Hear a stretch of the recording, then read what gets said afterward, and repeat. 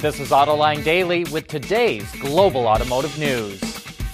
Tesla reported its financial earnings yesterday and its stock jumped $65 a share in pre-market trading, which ought to tell you all you need to know about the numbers. While Tesla posted a net loss of $775 million for the year, it turned a modest profit of $132 million in the fourth quarter, and that's what got investors excited. The feeling is that most of Tesla's money-losing days are behind it, and Q4 is a harbinger of what's to come. With the Model Y going on sale in March, with the Chinese factory up and running, and with the company likely to unlock its FSD, or full self-driving mode for autopilot sometime this year, the feeling is that 2020 will be the year when Tesla truly becomes a financially viable company. Even Tesla seems to think so. Up till now, its financial earnings report looked like a memo with some charts scattered throughout it and all the financials buried at the bottom. The latest report looks like the kind of slick annual report you get from a traditional automaker. The only thing missing are pictures of company officers and board members with toothy smiles. Now let's run through the numbers. Tesla sold 367,656 cars, up a whopping 50%, and generated revenue of $24.5 billion, though that also includes $1.5 billion in revenue from its energy storage business and $594 million from selling EV credits to other automakers. It posted an operating loss of only $69 million and, as already noted, a net loss of $775 million.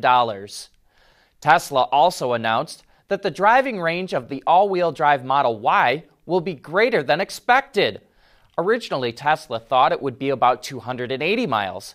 Instead, it now says the EPA range will be 315 miles. That means it can travel 4 miles per kilowatt hour, which is about 40% greater than the newest EVs from traditional automakers. The race is on in the auto industry to create Level 4 and 5 autonomous vehicles, but Level 2 is where the money's at. That's going to be the topic on today's Autoline After Hours, because our special guest is Aaron Jefferson, the VP of Electronics and ADAS at the supplier ZF, which has recently introduced its own Level 2 system. Also joining John and Gary for that show is Stephanie Brindley from IHS Markit. So tune in at 3 p.m. Eastern Time today on our website, Autoline.tv, when the show goes live.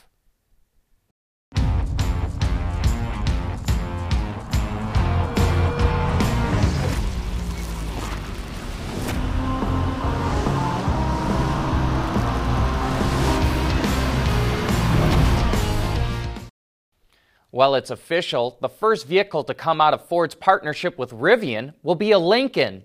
The company's announced that they will co-develop a new fully electric vehicle based on Rivian's skateboard. The new vehicle is part of a $500 million investment Ford made in Rivian last year. Lincoln didn't say when the vehicle will be available, but it did promise that it's going to be, quote, stunning. Electric commercial vehicle startup Arrival is getting yet another boost. Less than 2 weeks ago, Hyundai Kia announced a €100 million investment in the company, and now UPS says it's going to make a minority investment as well as order 10,000 vehicles. The two companies will co-develop the electric delivery vans, which will be used to test advanced driver assistance systems to improve safety and operations, including autonomous maneuvers in UPS depots. If tests go well, UPS will order more vehicles. But this is not the first time UPS has dove into the electric market. In 2018, it purchased 1,000 electric delivery vans from Workhorse. Mercedes has pretty much dominated Formula One for the last 6 years, but Autocar reports it may not be a team owner after the 2020 season. As we've been reporting, parent company Daimler has cut its profit outlook several times in the last year and a half, and it's going to spend billions of dollars on electric and autonomous technology. You know, racing is an expensive sport that eats up a lot of resources, and expected rule changes due in 2021 would likely raise the costs needed to maintain a competitive edge. But it wouldn't be out of F1 altogether. Mercedes is expected to stay on as an engine supplier. Still, it would be a shock to see a team that's won every driver's and constructor's title since 2014 walk away as a team owner. There was a comment from a viewer yesterday who thought the Lordstown electric truck looks a bit like an F-150. But previous Autoline intern Jonathan Bergman wrote in to say he was reminded of another vehicle, the GM Impact prototype. That car was developed by EV company AeroVironment and debuted at the LA Auto Show in 1990. It later became the inspiration for the EV1, a vehicle many people thought GM should have never killed off. Jonathan says it's the silver paint and thin taillights of the Lordstown truck that made him think of the Impact. So what do you think? Is he right? AutoLine Daily is brought to you by Bridgestone Tires. Your journey, our passion. Has global auto production peaked for a while? That's what the CEO of the supplier Bosch says. The company forecasts automakers will build 89 million vehicles this year, a decrease of 2.6%. It'd be the third straight year in a row global auto production has dropped due to slowing demand in China, Europe, and the U.S. And Bosch doesn't see things turning around anytime soon.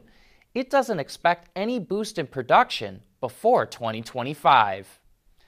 After nearly 70 years, the city of Frankfurt will no longer host the German Auto Show.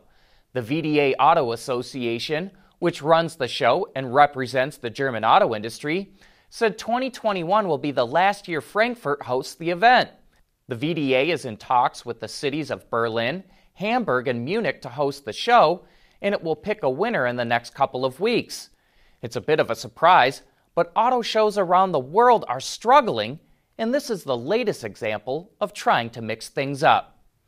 The head of Jaguar Land Rover, Ralph Speth, announced he's retiring. He'll leave that post in September when his contract runs out. Speth has been the CEO of the British automaker since 2010, but he won't be leaving the company entirely. Speth will stay on as a non-executive chairman of JLR, and he will remain on the board of Tata Sons, which owns the automaker. JLR says it's formed a search committee to look for Speth's successor and will name one in the next couple of months. Good news for the auto industry. President Trump signed the USMCA, the new trade pact between the U.S., Canada, and Mexico that replaces NAFTA. But there's still one more hurdle before it's implemented. Canada still needs to approve the deal, which is expected to happen quickly. Mexico has already approved the agreement. But this is good news for automakers and suppliers, since it gets rid of the uncertainty they were facing, and now they can make investments accordingly. That's it for today. Thanks for watching. We'll see you right back here again tomorrow.